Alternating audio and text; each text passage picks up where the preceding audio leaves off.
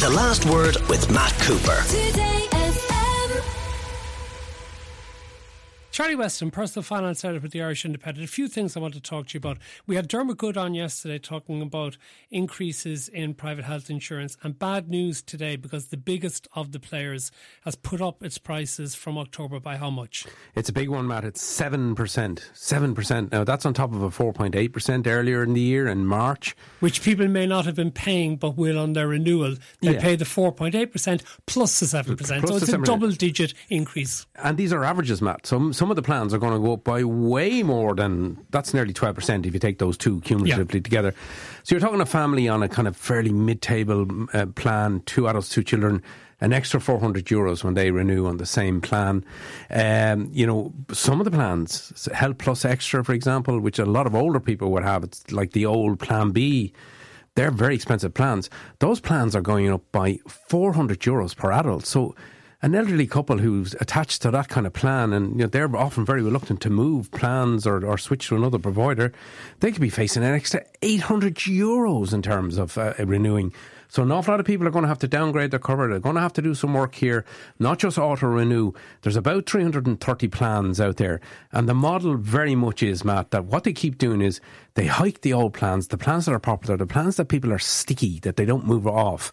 But they always have new plans out there, particularly corporate plans, when they're trying to sell, when they're trying to sell mass amounts to a factory or a big American employer.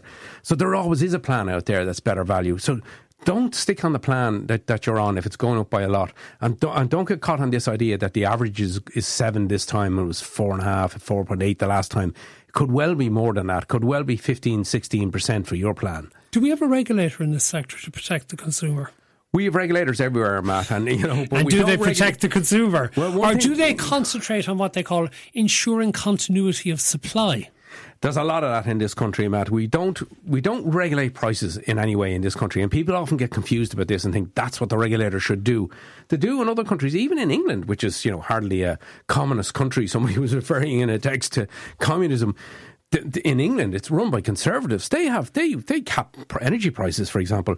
We don't get involved in pricing here at all. Maybe we should. Maybe there should be a bit of that.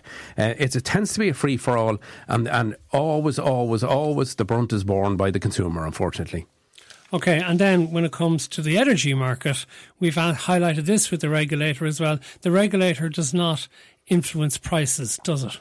No, and there's even a difficulty for the regulator about whether or not they can look at, are the companies being honest here? When they tell us that they've hedged these deals, where they bought wholesale energy in advance and are locked into long-term deals, is that true or not? Are they unwinding?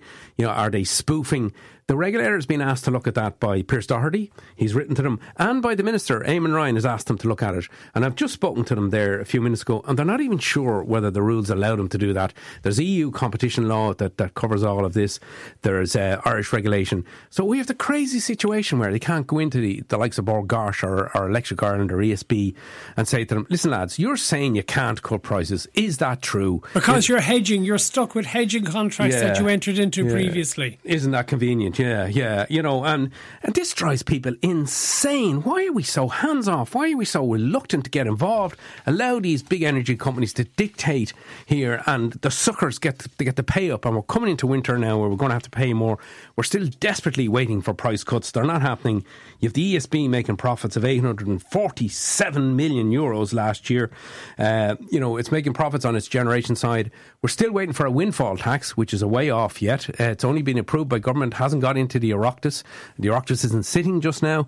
So, people are annoyed, and annoyed as hell, feel that they're being asked to pay a hell of a lot here, and there's not enough done to force companies to be more competitive. What, though, would you reckon are the chances that in the budget in October, not that far away now as we're in the last week in August, that the government will announce further cash credits that people will be able to apply to their electricity bills? I think that's almost certain, and we had a story in The Independent today, Matt, saying that's probably likely that there'll be another at least €200 announced in the budget. Is that all? Because it was about 600 over 3 different payments previously, wasn't it? There was 3 different payments last year, so they will probably have to do something similar, because wholesale energy prices, although they've come down a lot, they're still high. The market is still volatile. And gas is the problem here. It dictates the price of every damn thing, unfortunately, even the price the wind guys get.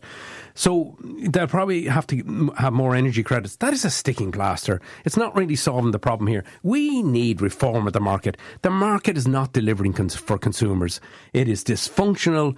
Consumers are paying a price for a market that is just not working. And I've put this to the Electricity Association of Ireland, saying the ESRI have suggested that there might be anti-competitive behaviour going on here, which is very strong.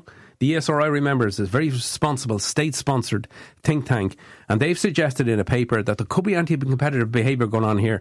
Now, that's rejected out of hand by the Electricity Association of Ireland. What is the Electricity Association of Ireland other than a cartel of suppliers?